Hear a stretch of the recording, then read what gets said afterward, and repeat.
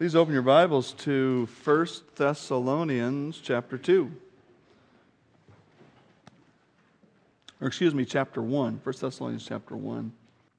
Well, I get to McDonald's once in a great while in the morning. And I noticed a pickup truck that was there. It's there for a while and it's not there, and so I'm presuming it's also owned by somebody who's a regular at McDonald's. And it had a sign on the side that looked like a business, one of those magnetic business signs, that you put on your truck so you can take the deduction off your taxes. And it said technocracy. And I thought, technocracy. And when I first looked at it, I have a friend in Seattle, a guy in our church in Seattle that works for an outfit called Tanknology. And he services gas tanks, including in Ferndale. He comes to Ferndale every so often, and so I thought, I was looking at thinking tanknocracy. It's something to do with tanks, but no, it was technocracy. And so finally one day I figured out who it was at McDonald's that belonged to this truck. So I said, hey, what's technocracy? And he started into this explanation. And I expected him to say, well, it's a business that does this or that, and this is kind of a semi-retired guy, so I figured he'd say, I'm a courier, I drive stuff around for them or whatever. But he launches into this worldview. And technocracy is some kind of a worldview.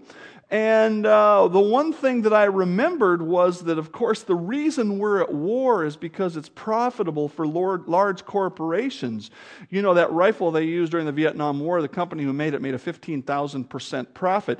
And if we could just conscript businesses like we conscript soldiers, that is, have a draft, then they couldn't make profit on the war, then the war would go away. He says, could I get you my newsletter? I said, sure. I thought, man, here's a whole something I've never... And I said, is this kind of a think tank? He said, yeah, well, it started out that way back in the early 1900s, and it's a whole bunch of stuff, kind of environmentalism, but not from the environmentalist point of view, more so from a worldview, how we're going to save the world kind of a thing. And I just thought, this guy who sits there and jaws every day at McDonald's, he's that much into a worldview and a philosophy of life that he has a newsletter and a sign on the side of his truck. Obviously, to get people like me to ask about it. He's looking for converts. He thinks he knows the solution to the world's problems. Now think about this. This guy thinks he knows the solution to the world's problems. He's willing to put a sign on the side of his truck. He has a newsletter. He's ready to talk about it at a moment's notice. Do I need to really work to draw the application to what I'm about to say today? Does anybody here know the solution to the world's problems? What? Yes. Do you know what people need? Man, that is weak. I'm telling you, this guy at McDonald's believes what he believes more strongly than what you just said. We've been looking at a series of topics relative to maturity. What is a mature Christian? What is your target? As you would look ahead and say, I intend to be mature. Or as you would look at yourself in the mirror in the morning and say, I am mature. Or I'm sort of mature. I want to help define your target, your standard of evaluation, and I want to challenge you to raise up to be mature. And today I want to say, when I grow up, I want to make disciples. Mature believers make disciples. Follow me from 1 Thessalonians chapter 1, starting in verse 2. We give thanks to God always for you all, making mention of you in our prayers, remembering without ceasing your work of faith, your labor of love, your patience of hope in our Lord Jesus Christ in the sight of our God and Father, knowing, beloved brethren, your election by God, for our gospel did not come to you in word only, but also in power, and in the Holy Spirit, and in much assurance, as you know what kind of men we were among you for your sake. And you became followers of us and of the Lord, having received the word in much affliction with joy of the Holy Spirit, so that you became examples to all in Macedonia and Achaia who believe. For from you the word of the Lord has sounded forth, not only in Macedonia and Achaia, but also in every place. Your faith toward God has gone out so that we don't need to say anything. For they themselves declare concerning us what manner of entry we had to you, and how you turned to God from idols to serve the living and true God, to wait for His Son from heaven, whom He raised from the dead, even Jesus, who delivers us from the wrath to come. I want to think first of all about the meaning of making disciples and define what a disciple is. Some people use the word disciple in Christian circles and some people don't. And it's a Bible word. And the essence of what it means to be a disciple is used here. First of all, a disciple is a receiver of God's truth. Look at verse 5. The Apostle Paul went to Thessalonica. Thessalonica is a town. It's still a town in Greece. It's called Thessaloniki today in Greece. He went there and preached the gospel. Verse 5, for our gospel, the good news about Jesus Christ being the Savior of the world, our gospel did not come to you in word only, but also in power and in the Holy Spirit. A disciple is a receiver of God's truth. You cannot be a disciple of God or a disciple of Jesus Christ if you have not heard the truth. Faith comes by hearing, and hearing by the Word of God. Disciples are only made with the input of the Scripture. Secondly, a disciple is a follower. Once the person hears the truth, they have to make a decision to follow. Verse 6, and you became followers of us and of the Lord. Now, the Apostle Paul was not starting a cult. He was not trying to get people to follow him as in he was a great man. But the pattern that God has set up is that mature Christians like Paul demonstrate what it means to be a Christian. And so others who are trying to follow Jesus can take their cues from a mature Christian. It doesn't mean that they don't read the Bible and they don't take a direct example from the Lord there in the Gospels or that sort of thing. But they became a follower of Jesus Christ. There is a difference between being a believer in Christ and following Christ with your life. There are a lot more people who will say, oh, I believe in Jesus, than the ones who will say, I do my best every day to obey God's Word. I try to learn God's Word so I know how to live. That's what a follower of Jesus Christ is. The third thing that a disciple is, from this passage, is a worshiper of God alone. Look at verse 9. For they themselves declare concerning us what manner of entry we had, and how you turned to God from idols. You cannot be a disciple of Jesus Christ if you have partial belief in any other deity or religious system.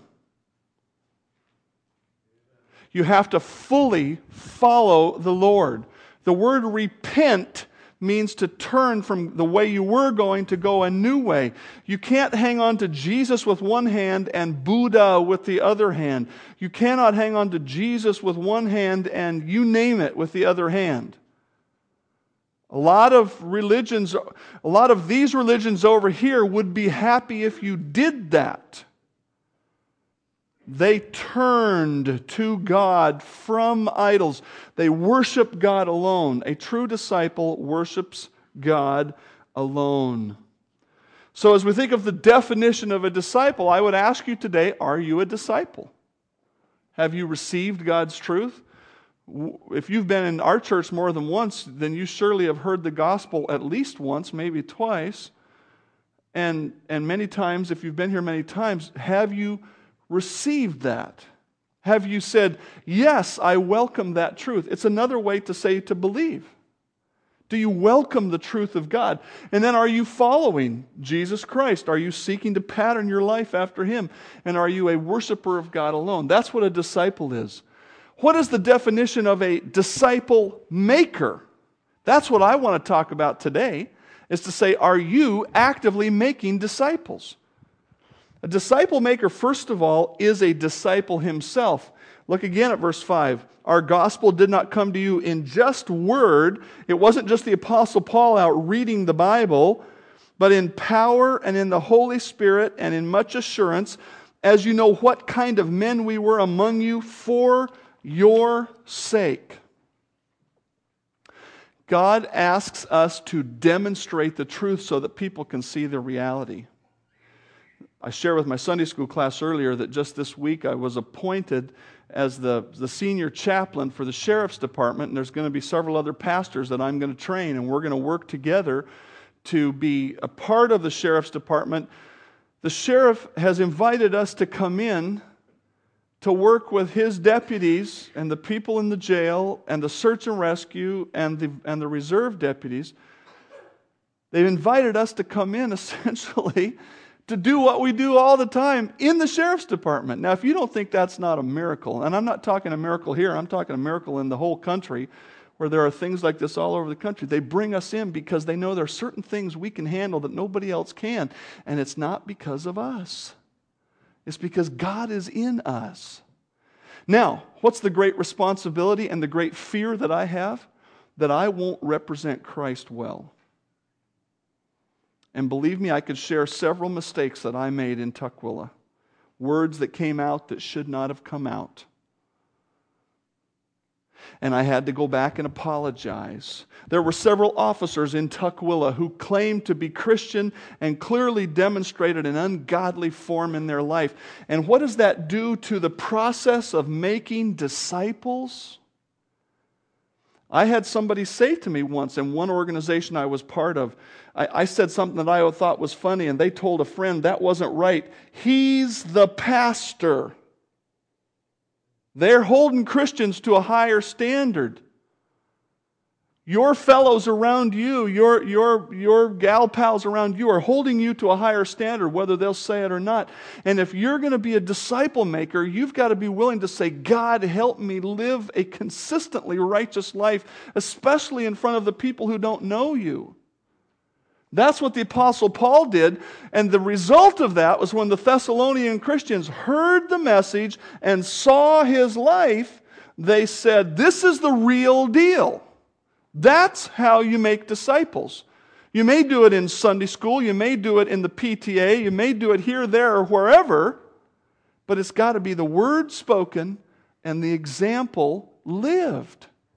A disciple maker is God's representative. They are first of all a disciple themselves. Secondly, a disciple maker is God's agent. God's agent. Look at the word in verse 4, the word election. Some of you who may be newer to Christianity may be thinking, what, did God get together with the angels and have a voice vote on who's going to become a Christian? No.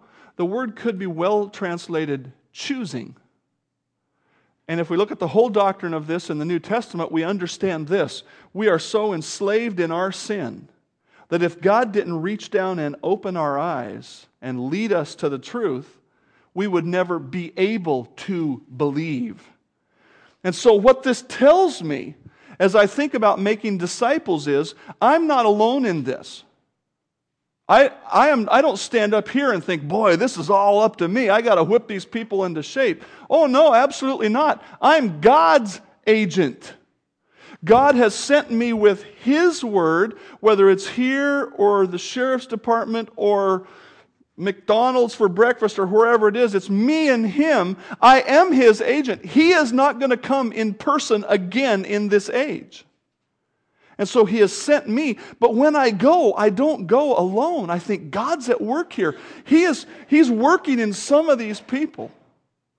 I've had a privilege in recent days to spend some time with folk that are really seeking the Lord and trying to open the Word for them. Do you know why they're seeking the Lord? Because God's at work in them.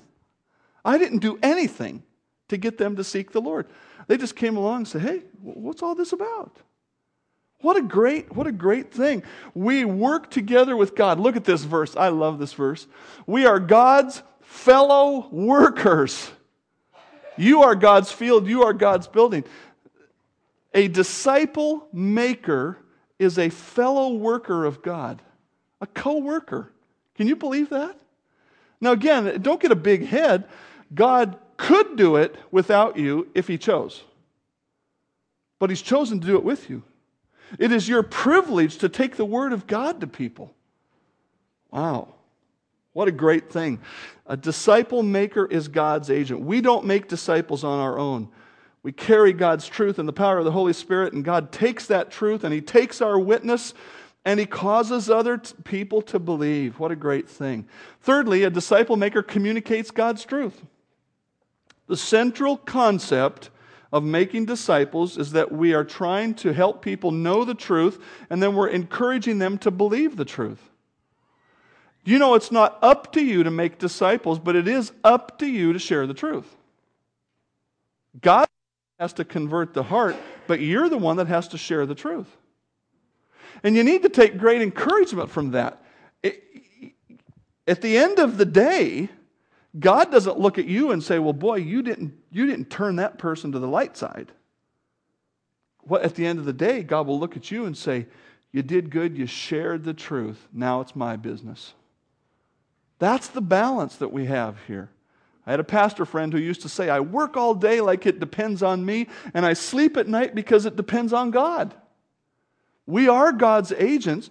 We must share the truth.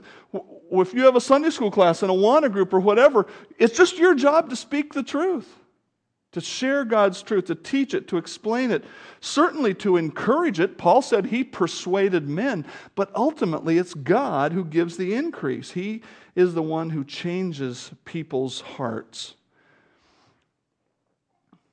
What is our motivation for making disciples? This probably is kind of the heart of what I want to challenge you with today. The first motivation is this: gratefulness for our salvation. Are you glad you're a Christian? I mean, have you ever stopped and thought of what it would be like to not be a Christian? Maybe as you look at people around you who struggle. Listen to what Paul said. Then last of all, He, Jesus, was seen by me also as by one born out of due time. For I am the least of the apostles. Now, stop and think about that phrase just for a minute. Who wrote more scripture by God's inspiration? Who wrote more than any other apostle? Paul. That's right. Who took the gospel message over the world, over the civilized world of his day? Paul. That's right. But he says, I'm the least of the apostles. Why? I'm not worthy to be called an apostle because I persecuted the church of God. But by the grace of God, I am what I am, and His grace toward me was not in vain, or it was not wasted. But I labored more abundantly than they all. Yet not I, but the grace of God which was within me. Do you know what he's saying? He says, when I look back at my life and I see what a sinner I was, it motivates me to serve the Lord. I am thankful for what I have. In order to become the chaplain of the police department, the sheriff's department, I had to take a polygraph test, a lie detector test. Turns out I am honest. There is only a 0.01% chance that I've lied. 0.01, get that right. I had to answer a whole bunch of questions. And then they say, on the test, on the lie detector, they say, did you tell us the truth about all these questions? But the questions are very personal. And they go right, basically it says, have you ever done anything wrong, even things you didn't get caught for? Well, I got news for you. I did. I'm not proud of some things in my past. And I really don't want anybody to know about it. But you know what I do once in a while when one of those things pops up in my thinking? I say, thank you, God, for forgiving me. And it helps me to be motivated to serve the Lord. Look what God has done for me. He has forgiven this stuff. He doesn't take it into account. He doesn't hold a grudge. As far as the east is from the west, He takes the sin away. And that's what the Apostle Paul knew. And so he served the Lord. When our children were little and we started having birthday parties, we had to teach them to be grateful for the gifts. You know how children can be. They want the great big Whopper John toy, and when their buddy Johnny gives them a ball, they're going, well, thanks, Johnny, whatever. You have to teach them, hey, Johnny went to the store and he picked that out for you, and you say you're thankful. Children don't know how to be thankful. We have to teach them how to be thankful. Mature Christians appreciate their salvation. They understand what they have. They understand what they've been given. And so they say, you know what? I want to help somebody else know that forgiveness. God worked hard to save me. I want to be His agent to save others. Second motivation for making disciples is obedience to the Lord. Go therefore and make disciples of all the nations. We call this verse and a couple of others that go with it, we call it the Great Commission or the Great Order. Not the Great Suggestion. I used to have a little plaque in my office about this big. It said, the 10 Commandments are not the 10 suggestions. Who is responsible to share the message of Christ with the nations? Is it the missionaries who will be at our missionary conference at the end of the month of October? Yes. Is that all? Oh, well, pastors. Of course, all those 200 people at that retreat last week, they're responsible. Yes. And who else? That's right. So the question I'm asking you today is, are you making disciples? And I'm going to talk to you about how you're involved with that in a minute, so don't give up hope yet. But God says we are all supposed to be making disciples. And so we need to ask, here's the question to put it to you this way. Are you obedient in the making of disciples, or are you disobedient? So that's not the way we ask the question very often.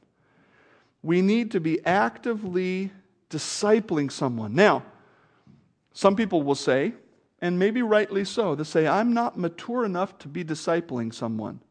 Okay, I'll give you that. So here's the question. Are you preparing to make disciples? Or are you just kind of holding there thinking, I don't want to get any more mature, then they're going to put me to work somewhere. So now obviously that is a disingenuous position. Either you are preparing to make disciples or you are making them. And I think even the least mature Christian can contribute to disciple making, and you'll see how in a minute. There's a third motivation, and that's love for the unsaved and the immature. And the reason I worded it that way is this. Making disciples is a twofold process. It begins with bringing someone to faith in Christ, but it continues on with the maturing or growing up of the Christian. And so the question is, do you care about the unsaved and the immature?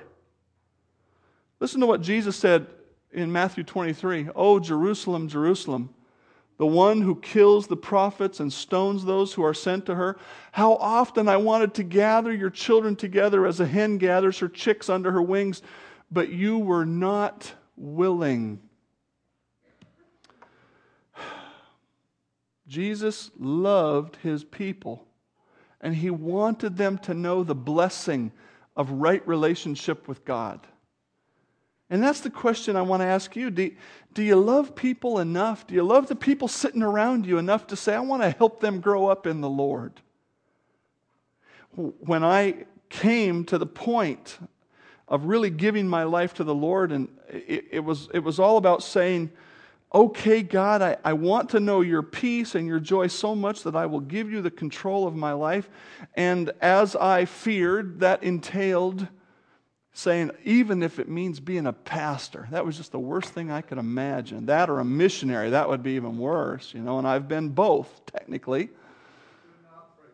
Yeah, couldn't outpray my parents. Yeah, that's right. But you know what? Once I surrendered to God my life, and I knew what it meant to have the peace and joy of God inside, the burden for becoming a pastor went like this. I want other people to know about this. This is a great thing.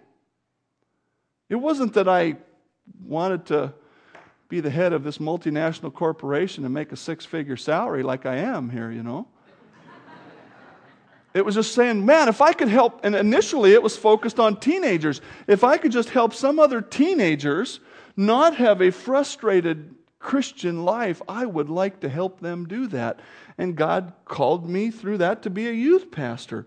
I love being a Christian. Would you just think about that statement for a minute?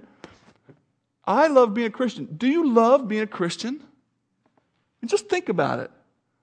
There's so many things we take for granted in the Christian life. We're going to heaven someday. Well, yeah, of course I'm going to heaven. I'm a Christian. We don't stop and realize, there's people out there. Man, they don't have a clue. They don't have any confidence. I love being a Christian, and so I want others to know that joy. Frankly, I'm kind of baffled when I share the message and they go, I don't think so. I'm just thinking, what's wrong with you? This is a great deal. And so I want to ask you today, do you care enough? Do you care enough for the unsaved and the immature to accept an assignment in the church that's challenging? See, a lot of us will do something easy, and that's good. There's easy stuff that needs to be done. But when somebody comes along and says, would you teach XYZ? You think, oh, that's going to take effort and time and commitment. And so the question is, do you love people? Do you love the Lord and people enough to say, I'll even take an assignment that's challenging? Do you care enough to risk upsetting people? Do you know if you're going to disciple people and you're going to tell them God's truth, at some point they are not going to be happy with you. But it's the best for them. Do you care enough to learn the truth so you can share well? Do you care enough to turn off the TV and connect with some people? Do you care enough? Now, what is the method of making disciples? First of all, I want to say this. Disciples are made by churches. You remember that little phrase a few years ago? It takes a village to raise a child. I don't necessarily agree with that politically, but I think the concept is there in the church. Disciples are made by churches. And first of all, I want to say that evangelism is a team sport. And I don't mean to make light of it. I'm just using this analogy because I think you can understand that when it comes to football. If the Golden Eagles are going to continue to be the champion of the world, they're going to have to play as a team, as apparently they have been the last few weeks. And I'm sure one of the things that the coach talks to them about is how they can play as a team better. More team-like, less individual-like. Evangelism is a team sport. Who then is Paul? Who's Apollos? Apollos was a pastor at the Corinthian church. But ministers through whom you believed as the Lord gave to each one. I planted, Apollos watered. He's talking about the gospel seed. I planted it, Apollos watered, but God gave the increase. So then neither he who plants is anything or he who waters, but God who gives the increase. Now he who plants and he who waters are one. And each one will receive his own reward according to his own labor. For we are God's fellow workers. You are God's field, you are God's building. Folks, if we're going to be successful in reaching people for Christ, we have to be a team. We have to be a team. We have to be more like a team. This is a team effort. How is it a team effort? Let me give you an idea. I hope that Chaplain Bill Tate, when he was here a couple of weeks ago preaching in my place, I hope he shared about how people have come to Christ. And the thing that just blesses me in that is almost every single person in that hospital that he leads to Christ looks back in their life, sometimes 20 years ago, say, 20 years ago I had these friends who were Christians. And they shared with me, or they lived the example, or whatever. And now this person is at the crisis point, and they say, "Can you show me Christianity like those people?" And he goes, "Yes, I can." You see, there's a team effort, isn't there? They planted the seed. Pastor Bill is watering that seed and actually leading people to faith in Christ. It's a team effort. My dad's church in Georgia reached him for the Lord. The Cedro-Woolley Church and Pastor and Mrs. Eisenhart reached my mom for the Lord. Mom and Dad and their church reached a gal named Elaine. Elaine became my Sunday school teacher, and her, together with my parents, reached me. Sue's church reached her. Sue and I and our youth group reached a guy named Bill Edwards. Bill Edwards commands the Awana Club at Nooksack, and who knows where this chain ends. It's a team effort. The question is not, are you getting down on your knees and praying the sinner's prayer with somebody every day? The question is, are you in that chain of disciple making? Are you in there somewhere? Are you a link in that chain? Don't feel bad because you can't look back and say, "Well, I led 100 people to Christ." That doesn't matter. That's the point of that scripture we just read. It's God who gives the increase, but it's you who plants the seed. It's you who waters, and God gives the increase, and we all rejoice together and say, "Praise God, somebody came to faith in Christ." It's a team effort. Most recent testimony of faith in Christ I think we've heard would be Jerry and Mary Martin when they got baptized. The seeds were planted for them when they were little in churches that they went to. But when they came to our church, they were seeking to really get that faith confirmed. And the team started in the parking lot when they were welcomed. They'd gone to another church for a year, and of course the church wasn't really preaching the truth, but neither was it friendly in pulling them in. The team starts at the parking lot, and it continues in the foyer, and it continues in here with you people being friendly. They came in, and they could sense that something was going on, and it was positive. And you weren't even trying to minister to them. And the team continues. The first hymn that we sang was a special hymn in Mary's life. That's of the Lord. Did we plan that because she was coming? No. But the Lord knew she was coming. It continues on with the preaching of the Word. And you have a part in the preaching of the Word because you pay my salary, so I get the privilege of sitting in there and studying and preparing to do this week by week. I couldn't do it otherwise. And the team continues with the welcome room and connecting and so on. It's a team effort. The question is not, are you leading people to Christ every day? The question is, are you on the team? Are you a link in that chain of disciple making? What a great privilege is ours. Evangelism is a team sport, and maturity is a team sport. Again, a disciple is made by coming to faith in Christ and then by growing up in Christ. That's the maturity element. And Jesus himself gave some to be apostles, some prophets, some evangelists, some pastors and teachers for the equipping of the saints, for the work of the ministry, for the edifying of the body of Christ. My job is to do right what I'm doing today. It's right what I did last week. Some of you are sitting in different seats today because of what you heard last week. And that's good. Now, take it the next step and don't just sit in a different seat, but meet those people that are sitting around you. You see, and that's my job. I'm supposed to equip you to do the work of the ministry. We're all ministers here.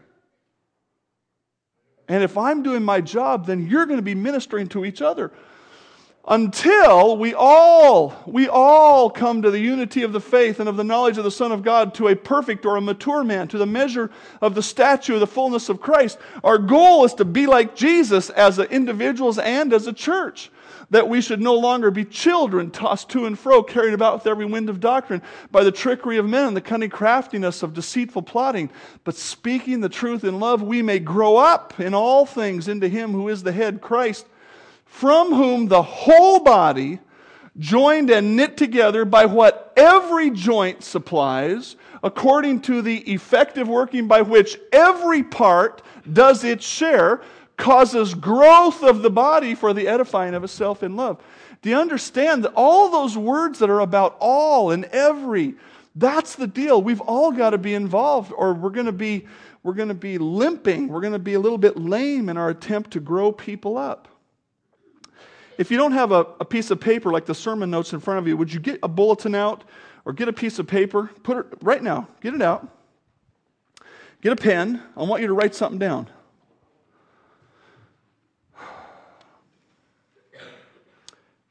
We're not going to collect this and grade it, so don't worry. It's just for you and the Lord. I'd like you to write something on this paper. Would you write down the names? Write down one or two names of some people who you think are helping you to grow up in Christ. If you were to say, who helps me to grow in Christ? Who is my discipler? Somebody who's building into my life. Who is one or two of those people? And put that on that piece of paper. And then, if I might say that's looking up the steps of maturity and seeing who's building in you, look down those steps of maturity and say, who am I trying to build into? Who am I trying to disciple? Who is there in my world, whether it's in the church or out of the church, that I am an influence for Christ to them?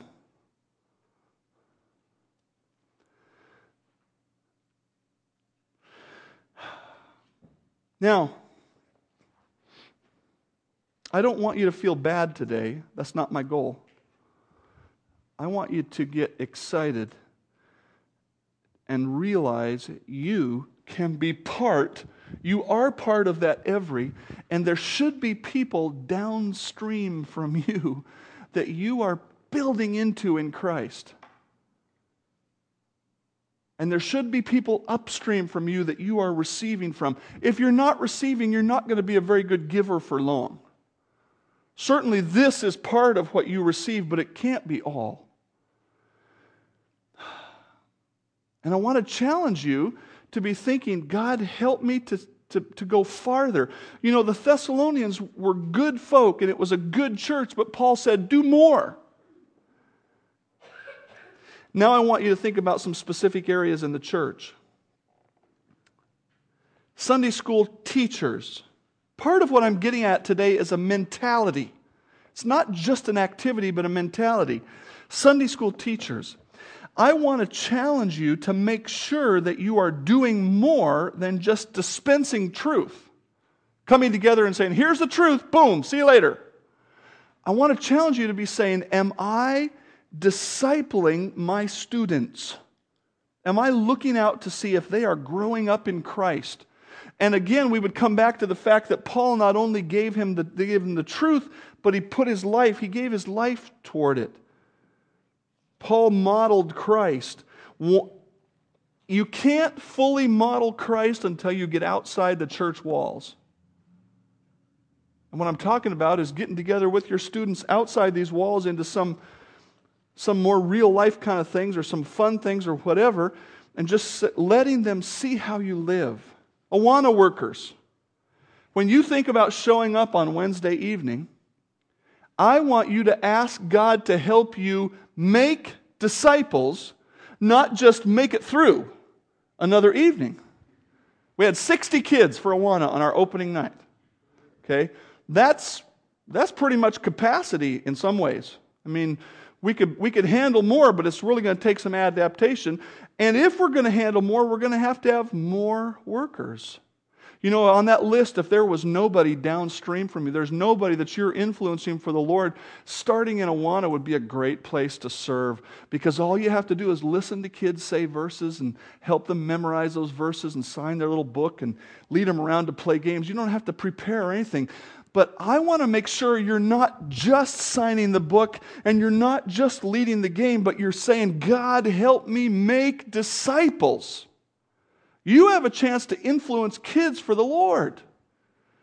You know somebody who helped disciple me when I was about a ninth grader? My parents pastored a church up in Darrington. It was an hour away from Marysville. There was no kids there.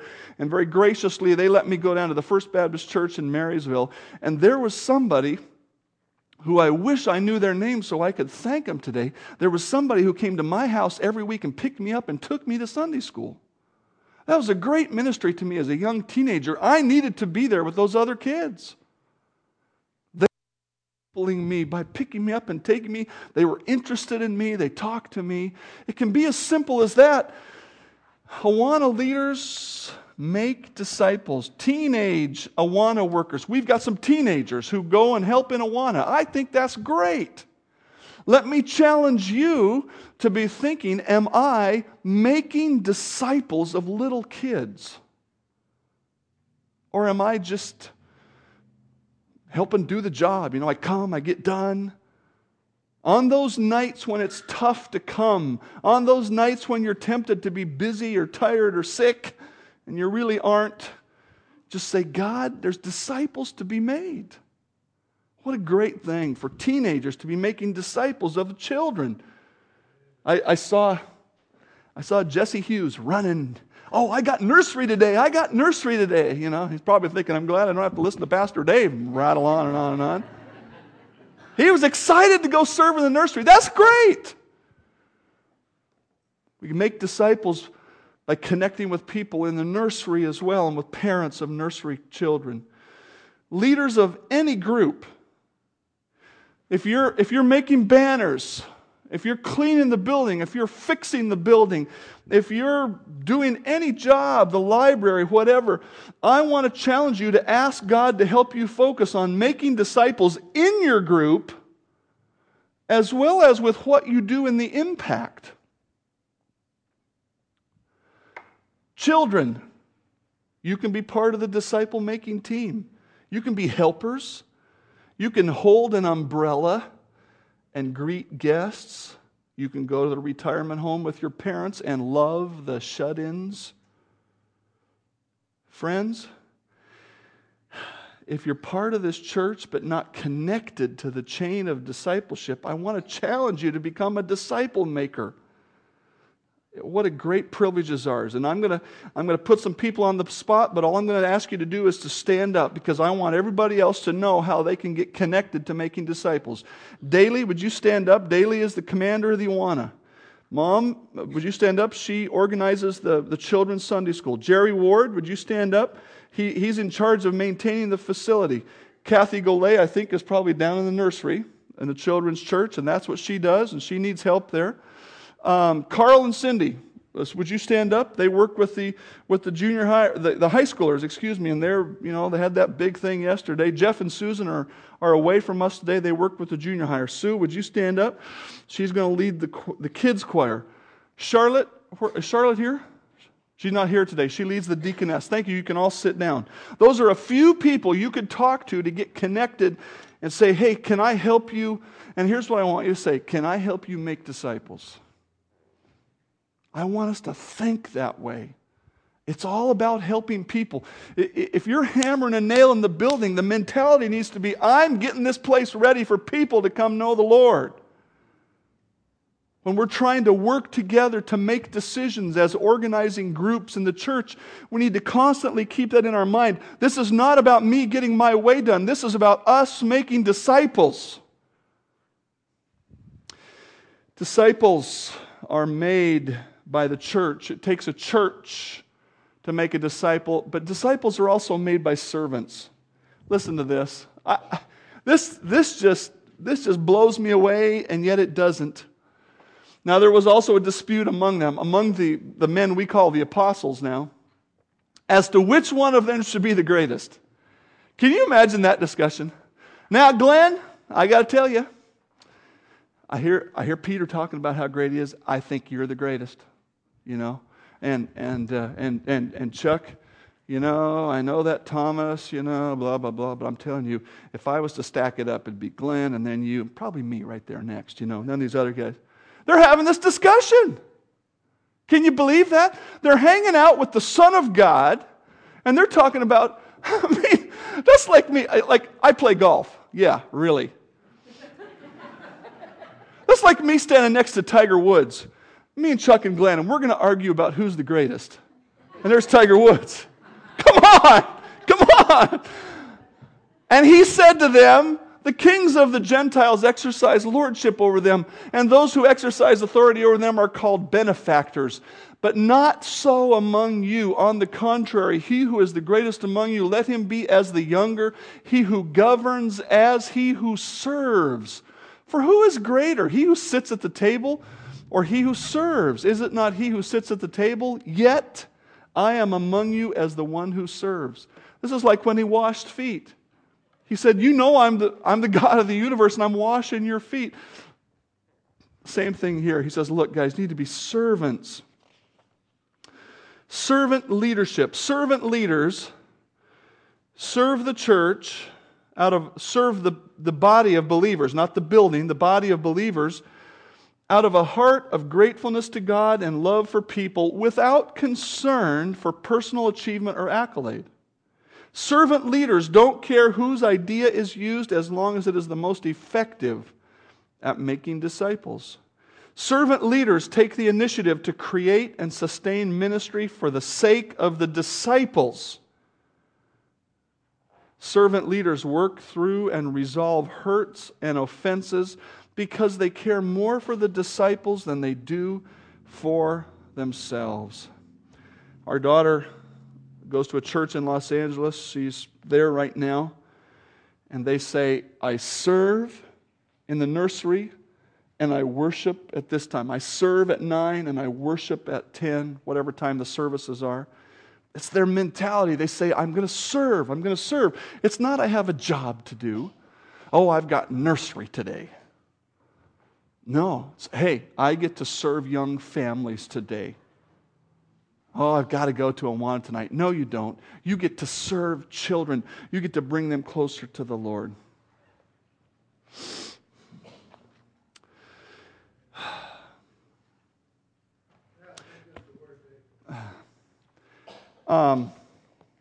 TV show Extreme Makeover, where they take somebody's house and make it over. You know, when they first started that show, they would go in and remodel, add on. Now they just smash it flat, start over, just quicker. You got an old beater house, and we're going to tear it down and give you a new one. Frequently after that, people will say, this has changed my life. This has changed our lives. Our lives will never be the same. And I would expect that's true to some extent. Do you know what? We are the ones who have the ability, by God's help, to give someone an extreme makeover. An eternal destiny in heaven, a change of life now. That's our privilege. I hope you're involved in that. Father, thank you for your truth. Thank you for your truth that's changed our lives. Thank you for your truth that's changed my life. I'm so thankful. Father, help me to be making disciples, not just dispensing truth. Help me to be a good witness for you wherever you take me. Help us to be a team that wins people to Christ and grows them up. Thank you for that privilege. I pray in Christ's name, amen.